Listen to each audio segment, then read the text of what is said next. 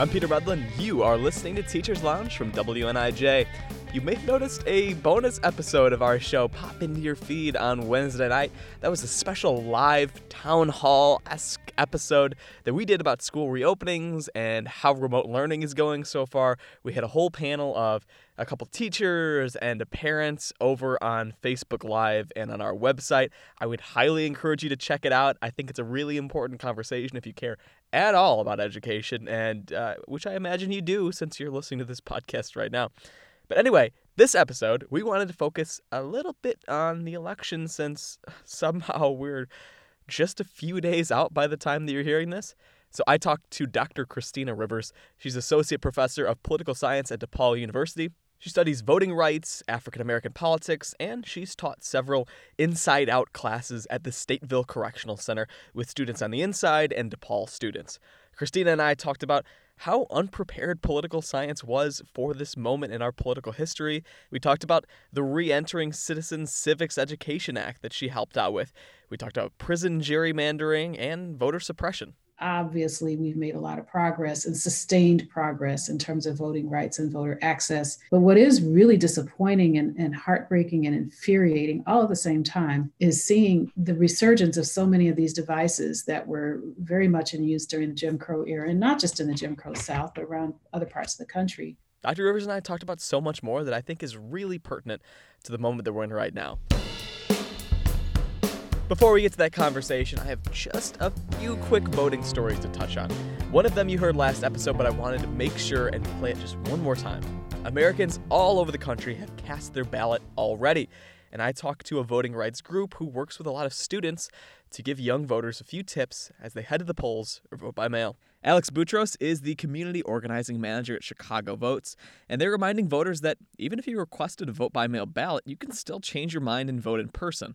You're supposed to bring in the vote by mail ballot to give to the election judge for them to give you the card to vote early. That's called surrendering your mail-in ballot, so you can't vote twice. And if you do vote by mail, make sure to sign the back of the envelope so it doesn't get returned. The nonprofit has also been sharing information about the Chicago Lawyers Committee for Civil Rights, which runs an election protection hotline. If people feel intimidated at the polls or think their rights are being violated, they can call 1-866-OUR-VOTE to reach pro bono attorneys or election experts who can talk them through their situation. And also, most people in county jails haven't yet been convicted of a crime, and those people incarcerated while awaiting trial are still eligible to vote. 2020 is the first year where county jails in Illinois are mandated to have a vote-by-mail system in place for those people. Joyce Klein is the chief of corrections in DeKalb County. She says they've been doing it for around 20 years, but now they're providing each person with a voter registration form and an application to receive a ballot if they're already registered. Even before we gave that out to everyone, we were seeing higher interest in voting this time around. They've also put up posters in the jail to make sure people know their rights. Jason Edgecombe is the LaSalle County Jail Superintendent. Some counties already had processes in place, but this is LaSalle County's first time offering vote by mail. So it doesn't matter necessarily what your charge is, but if you're sentenced to DOC or the county jail, then you're not eligible to place your vote, was pretty much my best understanding, which was an eye-opener for me because that actually is quite a few people then that we house here that become eligible. Edgecombe says they've also tried to help people get applications who are registered in different counties or even different states. Alex Boutros with Chicago Votes says that many people in jail aren't even aware that they're eligible to vote. Before the law went into effect, they said they reached out to county jails, and less than 10 responded that they had vote-by-mail systems in place. All right, now it's time for my conversation with Associate Professor of Political Science, Dr. Christina Rivers. This will be the last episode before the election happens, which, as we're speaking right now, Is happening. is happening now, and Election Day is 8 days away. Yeah. And it'll only be, this episode will go up on Friday, so this will be only, 4 days or something like that before the election. I'm curious, for you as a political scientist, as someone that studies voting rights and all these things, what has been on your mind over the last couple of weeks leading up to this election? I would say what's been on my mind for the last few months leading up to this election, what's been on my mind for a few years leading up to this election, is how unprepared most of us with PhDs in this discipline were for this moment. There's just been no training for the unpredictability of of the current person we have in the White House, in combination with a pandemic. It's really been an interesting moment of political history almost being reinvented, I guess is the best way I can put it. There are just so many times I find myself saying, whether it's to myself or, to my students, if they ask a question, I just don't know what's going on. They just didn't prepare us for this. And I remember us joking about this in 2000 after the 2000 elections. And, that was the first time an election had been decided by the Electoral College since, I don't know, the 1800s. And, they didn't even really cover the Electoral College in my PhD program or my undergrad. They just glossed over it, right? It was obsolete. And as far as we were concerned, we all thought, well, okay, all right, I guess it was bound to happen. It's been a century. This won't happen again. And so most of us didn't go back and study the Electoral College any further because we thought that was it. And then 2016 happens and it looks like it may possibly happen again. I have not efficiently found a way to describe this moment of uncertainty. Well, just related to the electoral uncertainty over voter suppression, voter access, mail-in voting, a sitting president who actively seeks to be undermining that process with an absence on the Supreme Court. Did I mention pandemic again? Pandemic. It's beyond a perfect storm, all these factors. Absolutely unprecedented, unprepared for, I don't know if it's even preparable, if that's a word, moment of uncertainty for political scientists. And, it's ironic that it's outrageous job security for all of us. Yeah. But we really are, many of us, learning as we go. And I often half joke, again, to my students, that if you have professors that are sounding like they're really secure and they know what's going on, they know what they're talking about, they're lying. None of us do.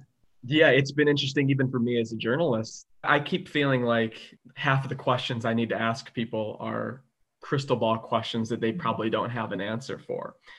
But I was thinking, for you, does it feel odd as a political scientist to feel like these issues that you study, like voting rights or African-American politics, that all of those seem to be coming into the public consciousness and conversation we're having as a country even more this year?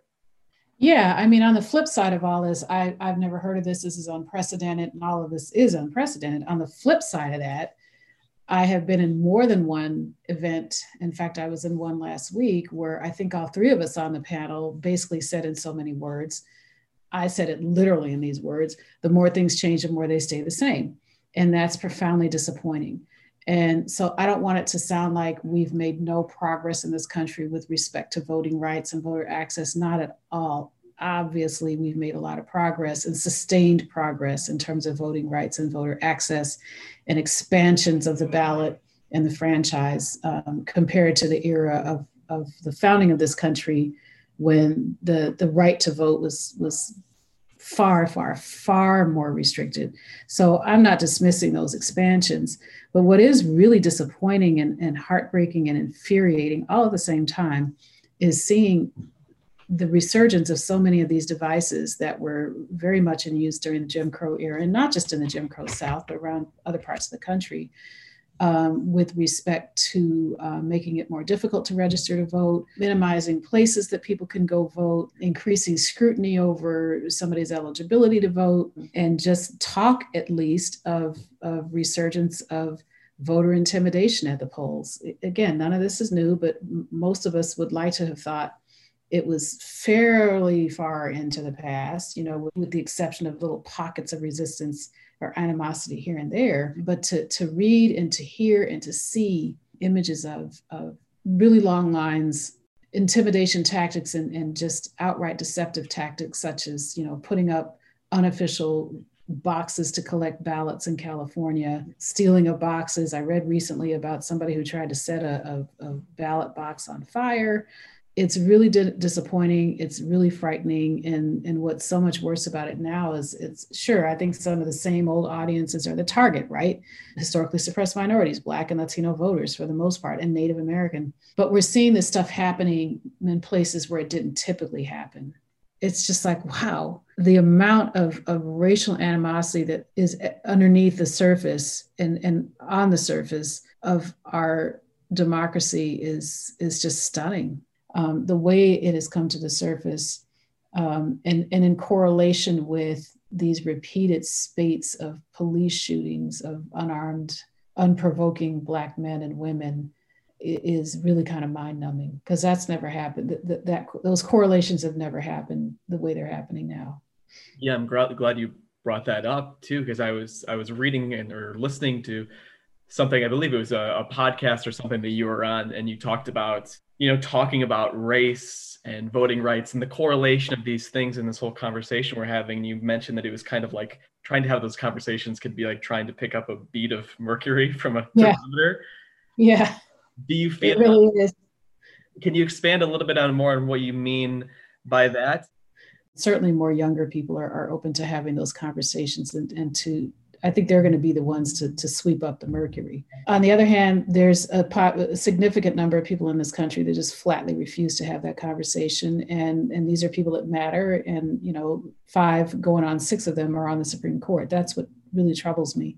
I was listening to a podcast the other day, or a panel on a speaker we had actually at DePaul, who was looking at the Truth and Reconciliation process in South Africa after the fall of apartheid, and making some arguments about how we need to do that here. America's never had its own Truth and Reconciliation process around enslavement, or around our dynamics with Native Americans, or around any of these other really horrendous moments in our history, that involved in some cases genocide, right? We just haven't done that.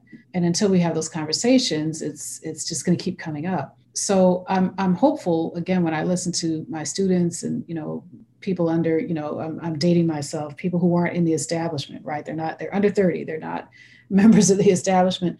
What scares me the most is really kind of seeing the surfaces of this silent majority who has always resisted this, who is, for the first time in decades, not so silent, both in a verbal sense and also in a physical sense. I like to think that those folks are in the minority, but they're becoming a very vocal group and a very visible group. I don't know, often I've wondered, is this one of those last gasps of an illness before it finally leaves? I had a colleague who had this great analogy. She says, this is almost like food poisoning. You just kind of have to keep vomiting it out, right? Till you get it all out. You think you're done and you're not done. It certainly feels like vomiting right now. Yes, it does. Are we just going to be living with kind of chronic food poisoning? And unless we talk it through, these issues through, are we going to go through these vomiting stages again? I hope not. Again, I talk to my students and other young people who are not my students, and they seem to be a lot more grown than we are.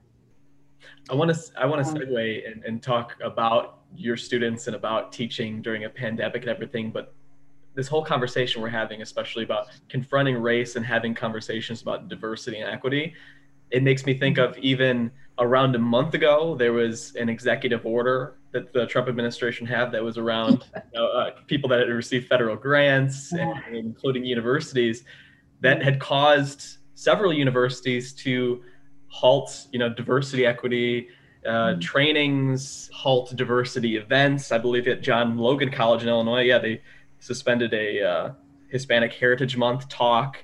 So it seems like even on like the federal government level, there are people who are not open to having these conversations and actively don't want to have them.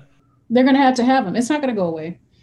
You can stick your fingers in your ears as much as you want, and at some point you're just going to have to hear it. And that's just the way I look at it. A lot of this to me is just a petulant, grown-up temper tantrum and wishing things away, and it's just not going to happen. And get over it, right? It's just such an ill-guided way to handle diversity and the problems that come out of diversity.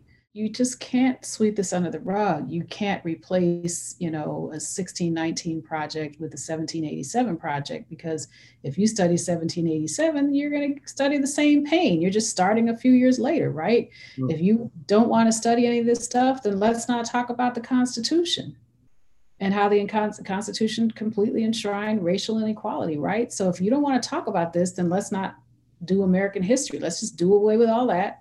And, or go back to teaching it in a very minimized way that excised all that reality out, which, oh, by the way, is catching up with us, right? It's going to catch up with us. You just can't wish it and legislate that stuff away. So let's just talk about it and get ourselves through it. I think it's just absolutely ridiculous. And I'm not even sure how constitutional it is to do that in terms of to the extent to which it's starting to step onto free speech. And this specific measure that we're talking about too is something that, feels like political posturing more than anything, right? I think it could be.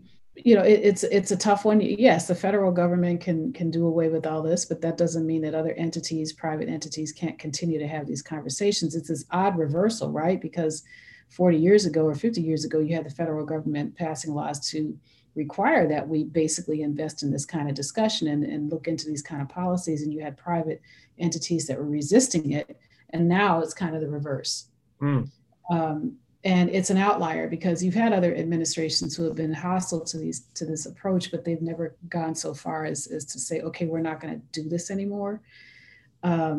So I'm hoping it's temporary, but even if you can pass as many laws as you want, the problems are not going away. They're just not. And you can be the Supreme Court justice of this country and close out a Supreme Court opinion by saying the only way to stop looking at race or to stop discriminating by race is to stop discriminating by race. It's still going to happen. When he wrote that sentence in 2007, people didn't stop discriminating by race. So, but that's where our Supreme Court leadership is. And I don't think the hostility is there that the current administration has, but the willful blindness to it is every bit as problematic, and it doesn't solve any problems. Like I said, let's pivot to teaching right now. Are all your classes remote at this point? Yeah, so DePaul is, I would say about 90% of our courses are remote. Certainly both of my classes this quarter are remote. I've already signed up to teach remotely for the winter quarter, and we will very likely continue to teach remote through spring quarter because we're on a quarter system. Yeah, and I know that you were not teaching classes in the spring, correct? I wasn't teaching in the spring. What has it been like this fall? Well, that was the good news and the bad news. So the good news last spring was, I'm not teaching. I don't have to go through this instant transition. But like I just said, I knew it was going to catch up with me, right? So I'm going through it now. Mm-hmm. I got the benefit of some really good training because I am not an online person. I am blessed with really wonderful patient students who put up with my clumsiness pretty much every single class meeting. On some level, teaching online, you can kind of chew on an issue or chew on a discussion in a better way, for lack of a better term. In my class, our classes are small, by the way. DePaul classes are quite small. So both of my classes have about 25 people. So they fit. If I'm teaching from my desktop, which I usually do, I can see all of them, or at least they're square, they're little black squares. So it is weird to teach to a class where you're literally not seeing half of your students sometimes. Mm-hmm. But I would say every bit as engaged online as they are in person. There's some features of teaching online that are kind of cool that promote discussion in a different way. I think that makes it easier for those quiet students who would probably normally not say anything. Sometimes they'll throw something into the chat. So give the ability for them to do that in kind of a subtle way. And, I'll try to see their point and pull that in is nice. Yeah. And there are going to be people that you have in these classes that you never meet in person, which is an odd thing to think about, I'm sure. It's very, that's good. I hadn't even thought about that. Yeah. I'll probably never see them in person, especially if these are seniors who I had never had before. And I have quite a few seniors in one of these classes. So now one thing I do like about it is it makes it really easy for speakers to get speakers in because you're no longer, they're not physically having to come there. Normally, when you get a speaker coming in, they're dressed for the occasion. And sometimes even the speakers are there looking like I am now, with their college t-shirt on and pulling their hair together. And yet we get these great presentations. And I had another speaker whose cat just kind of walked in front of her. So it's this really funny dynamic. And I love the four-legged Zoom bombers, they're the best. Oh, I love that. They've even had people making cereal in the back of a Zoom call. I haven't quite had that. I did have, there was one moment where this strange chat showed up and I was like, okay, what was that? And then students like, sorry, that was my cat, because we didn't see the cat. But the cat had walked across her keyboard. So I was like, okay, well, that was a good comment, whatever Kitty was trying to say. And what are the classes that you're teaching right now? So one of them is a senior level class on voting rights. I usually teach it during election year.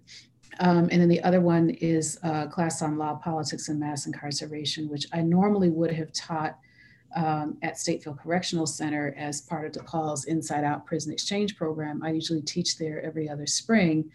This was supposed to be my spring. That obviously didn't happen. And so that class would have been taught with 12 DePaul students and 12 incarcerated students at the prison. Right now, I just opened it up to regular enrollment. And so it's 24 people, but they're all traditional DePaul students. Illinois Department of Corrections is not up to capacity at all. They're having to start from scratch of even instituting any kind of remote teaching. So far that's not happening. I did get the materials that our inside students would have had, some of the reading materials that they would have had. We did get those to them. I dropped those off very late a few weeks ago. So it's not like they're able to actually take the class, but at least they have the materials, and I have invited them if they want to give me their feedback as if they were in the class, that's fine. And I have permission to share their feedback with the current students. And if they want to sort of correspond that way, they can. Yeah. So far, I don't think I received any responses back from the guys on the inside, but I also know it took a minute for them to get all their materials delivered, and they can't even see the other side because the capacity is not there. The whole premise of that program is to be sort of in-person, face-to-face, breaking down of barriers. And how do you make this work now through physical and electronic barriers, right? And a lot of prison education now is going the old route of correspondence, where instructors will physically drop off readings and pick up homeworks and just do that over the course of a semester. It's tougher on a quarter system because we only have 10 weeks. And so if something is delayed by a week or so, that throws everything off. Yeah. So I deeply regret not being able to teach that class. I deeply regret not being able to come up with some other kind of a workable correspondence type framework between the incarcerated students and the traditional students at DePaul. I will be allowed, if students on either side are interested, to continue correspondence over the work, even after the class is over. They did authorize that, with my supervision, which I'm fine with doing. I just need to see if I'm going to get any work from some of the inside folks first, and everything in the Department of Corrections, anywhere, not just here, on a good day moves at a snail pace, but even more so now.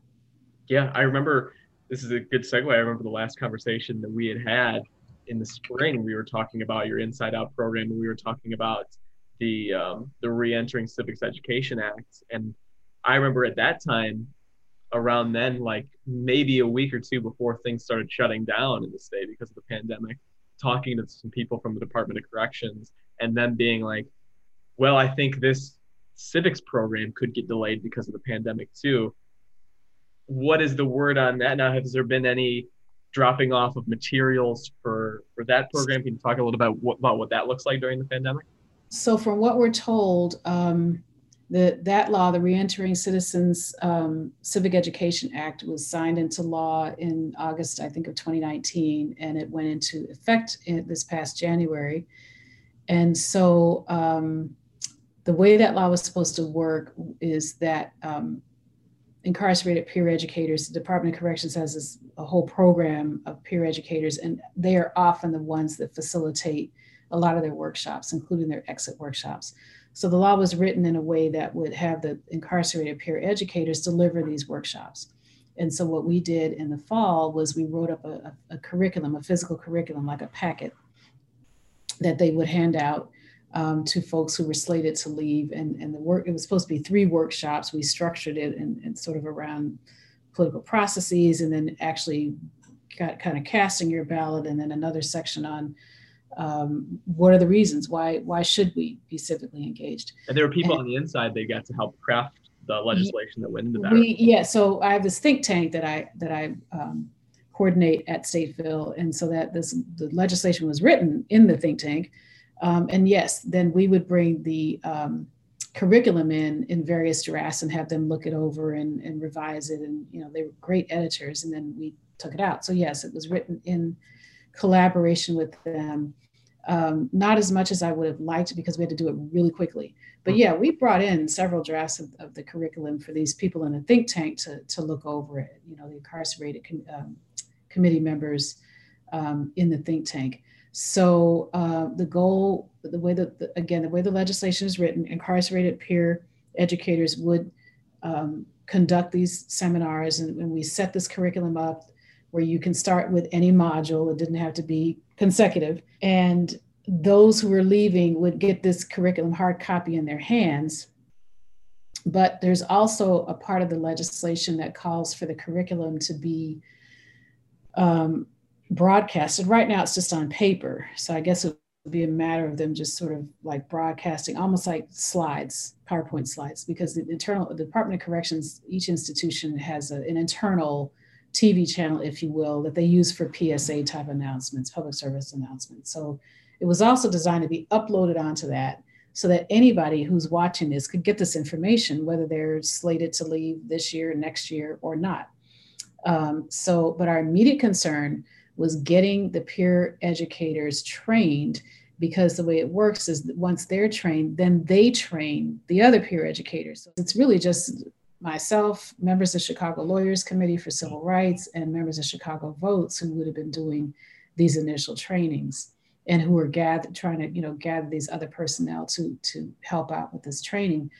So the January training, we had to do it quickly because, of course, there were people who were slated to be released in January. And then fast forward, COVID hit. So what we've been told since then, and we've been having ongoing meetings with people in the Department of Corrections. Department of Corrections has been quite supportive of this initiative. There's been no resistance. And so they do have PDF versions of the curriculum. They say that they are copying this thing off, and they're at least getting that hard copy into people's hands as they leave. And that's about as good as it's been for now. That's about as good as it's been for now. I remember that got passed or went into effect this year, and that was around the time in January that you had the other piece of legislation that you had a hand in helping with, which was getting the voting at Cook County Jail. I know that you had mentioned a few weeks ago that you had a chance during early voting to go down to Cook County Jail, right? You talked a little bit about both that and also what it looks like during a pandemic right now. I do poll watching with the Chicago Lawyers Committee, so I was assigned to do poll watching at Cook County Jail for the first of the 2 early voting weekends during the primary. So this would have been the first week of March. And I was assigned to the maximum security division. And for the most part, things went well. A good amount of people were able to vote. There was some technological issues with some of the equipment, because both the city and the county board of elections were coming in with some fairly new, pretty sophisticated equipment. There were some other hiccups with respect to some people in the jail who had not registered earlier, who were trying to do what they call same-day registration and voting. It wasn't working the day that I was there. I think they came back and resolved it the next day. So we saw probably a few more hiccups than usual that day because of all this new technology, but they brought a steady stream of voters coming into this particular division. And this was the highest security division. And a good number of people, I forget the count now, but I want to say about 70 managed in that particular division, managed to cast their ballot. It was great. And then I was scheduled to go in the following weekend, and then they canceled that one entirely because it was supposed to would have been the weekend that the governor announced that shutdown, like March 13th or 14th. Yeah. So they didn't get their second weekend of early voting in the primary then. I think the same thing happened this weekend. I was scheduled to go in this past weekend, and that got called off at the last minute, but they did do early voting the preceding weekend and got a good number of ballots cast. And, we're happy that folks got to go back in there, but COVID has really impeded a lot. And I'm not sure that they were able to set up voting in as many of the units as they typically would have. but the commitment is there. We'll be there as much as we can possibly be there, for the next election. Yeah. But this past weekend, I know I was told I didn't need to come in. I'm not sure if they called off the elections entirely for there, but I think they did. Yeah, and this is an issue that I think a lot of people are unaware of, and that we touched on before. That this is the first year where it's mandated that county jails across Illinois have a mail-in voting system in place. And I know it was kind of hit or miss whether or not they did before this year in different counties, but just people realizing that most people that are in county jails, or at least a majority in many cases, haven't been charged with anything yet, and those people have the right to vote.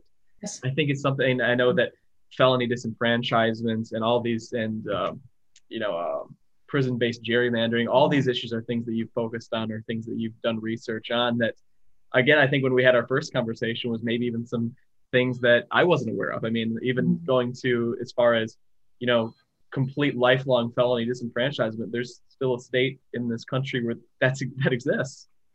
Yeah, Iowa finally reversed that in August. And so there are now no longer any states that permanently disenfranchise everybody who has a felony conviction. I haven't looked at her executive order, so I don't know what the stipulations are. I do know that in the last 4 states that had permanent disenfranchisement, which I think it was Florida, Iowa, Kentucky, and Alabama, and I want to say Virginia, so that's 5.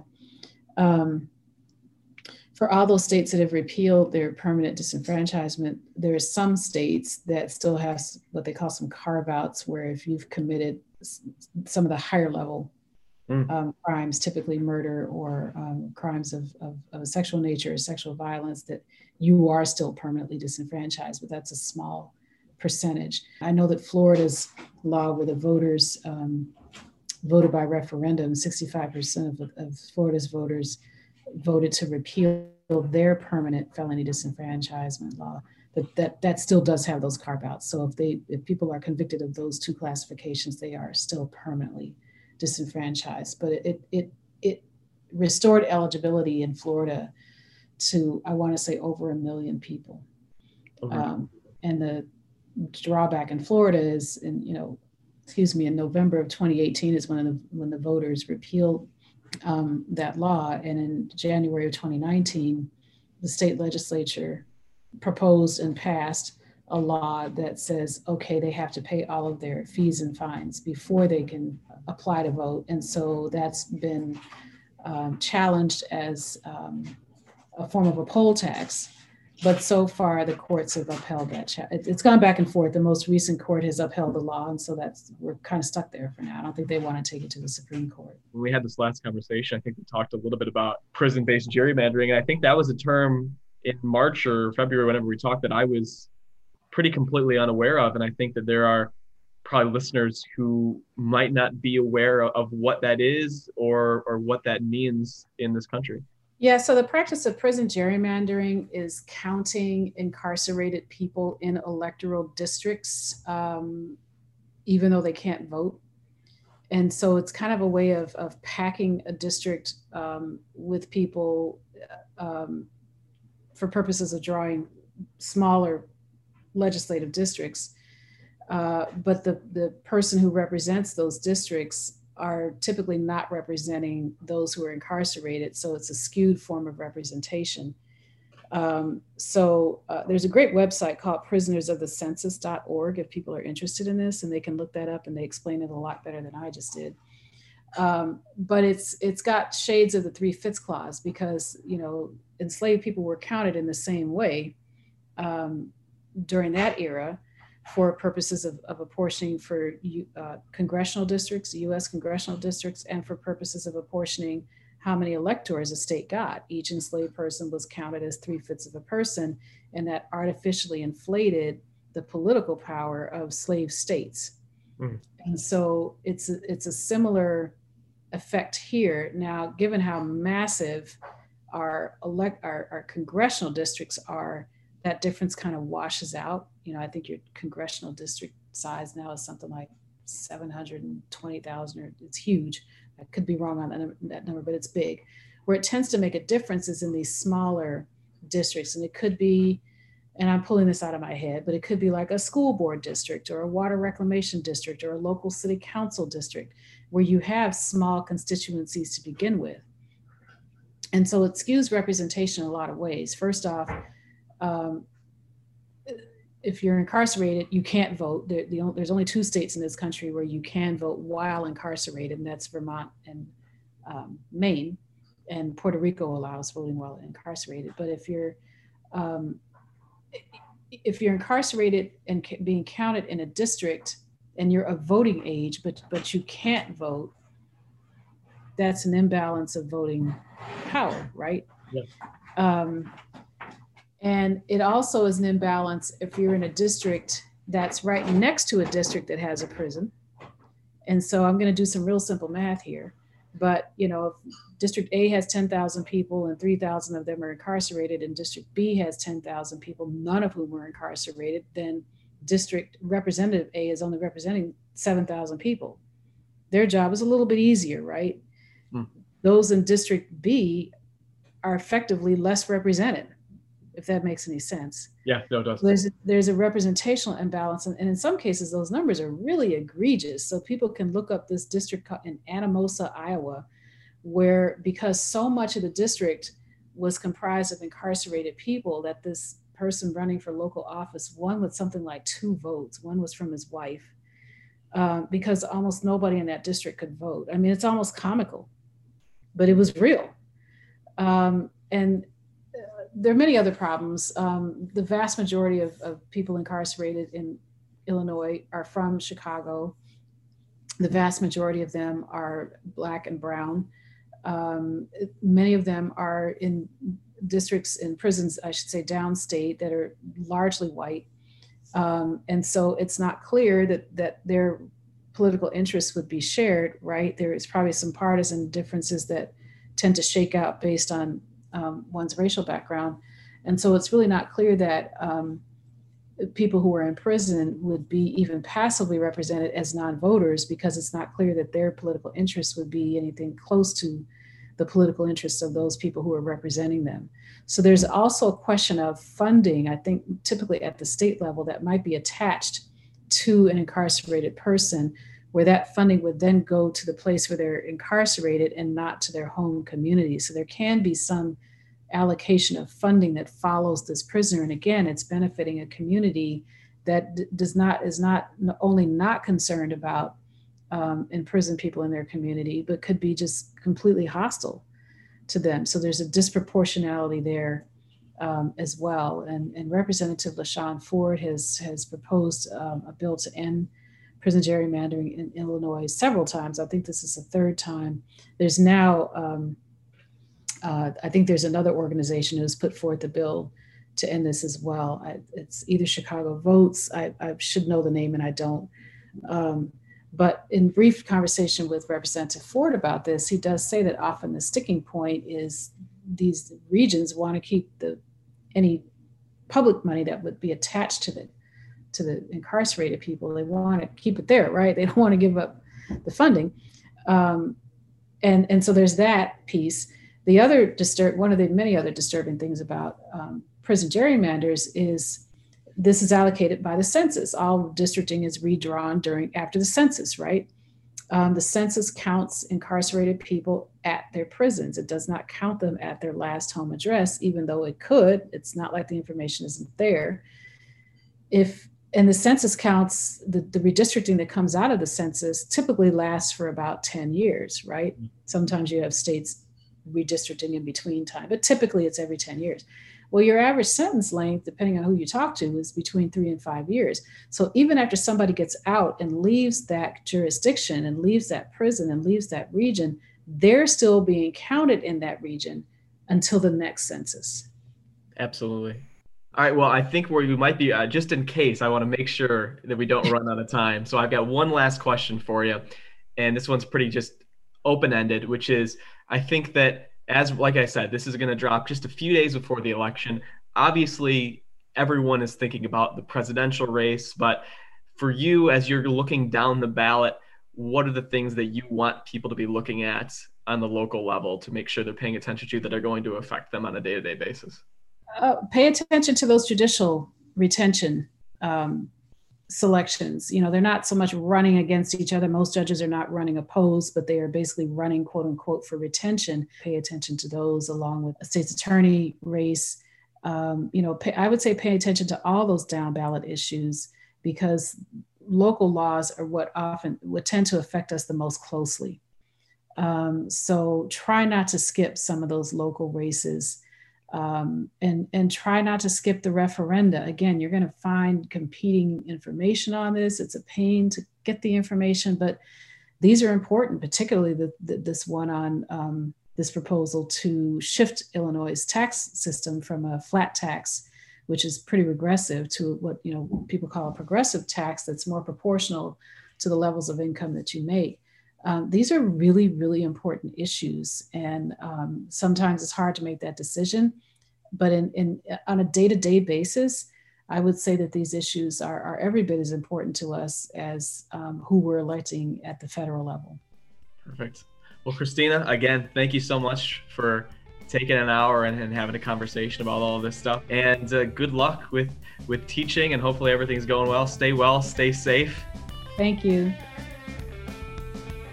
Thanks for listening. As always, feel free to nominate a teacher in your life to be on our show. It's how we get great guests like Dr. Christina Rivers. Send them our way. You can send it to teacherslounge@niu.edu. And wherever you're hearing this podcast, subscribe, leave us a rating, share it. Whatever you can do, it's the best way to get more people to listen to our show and get more perspectives like Christina. Big thank you to the Northern Illinois band Kind Ofs for the awesome music that you hear throughout every episode of this show. Shout out to Spencer Tripp for our Teachers Lounge logo. I've been your host, Peter Medlin, and we will be back very, very soon. See ya.